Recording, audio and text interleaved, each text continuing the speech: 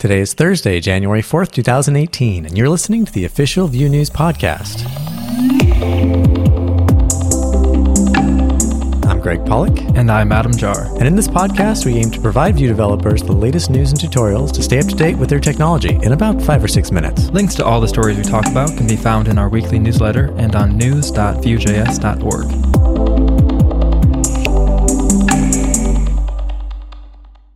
As a New Year's gift, version 4.0 of the eslint-plugin-vue is now out. We mentioned this in the last episode, how a linter looks through your code and lets you know where the syntax errors are. Yeah, and this new version has full single-file component support. It also catches template errors. Also, Prettier, the opinionated code formatter, just got support for single-file components. In case you're not familiar, Prettier makes your code prettier by removing all original styling and ensures that all outputted code conforms to a consistent style. Adam, you ever done any test-driven development? Yeah, mainly using mocha and chai while drinking a latte. Yeah. This is where you write your test before you write the actual code and can be helpful when you have a complex code base. How easy is it to use with Vue? Glad you asked, because on Christmas, Nicholas Bazile wrote up an article getting things set up with TDD using Vue CLI. He walks through your basic Karma and Mocha test syntax, where you describe a function which encapsulates your testing assertions. 2017 was a big year for Vue. It has over 78,000 stars on GitHub, and many improvements have been made. Server-side rendering and error handling is now a lot easier. There have been great additions to the ecosystem, such as Vter for Visual Studio Code, Nuxt.js, and support for TypeScript. Yep, and plenty more. If you're a Vue history buff, check out Kevin Peters' Medium article where he explores how Vue has evolved over the past year, through version 2.2.0 to version 2.5.0. Define dependency injection. Well, it's just like it sounds, when one object supplies dependencies of another object. Often we do this when we instantiate a new object by injecting the dependencies we want to use. Right, and in Vue, this comes in handy when we want to inject libraries into our components. Like Vuex or internationalization. Right, and Michal Mazinski wrote up a great article on Codeburst showing how easy it is to use dependency injection yourself with Vue. In this blog post, he creates a simple AJAX service which calls fetch to return data and injects that into his Vue application. So that way all his components can use that code snippet. You got it. Is it as simple as just writing the function and injecting it? Well, there's one more thing you need to do to make it work. He also shows how to create a Vue mixin. So on before create in each component, it'll make the AJAX function available. So it's kind of like you're creating a mixin that gets automatically included on each component, rather than having to specify it. Right. Michal also goes into creating factory functions, which can make dependency injection even more powerful. Definitely check out his post. If you're tasked with integrating Vue with WordPress, Ramsey Lanier is your new best friend. Oh, yeah.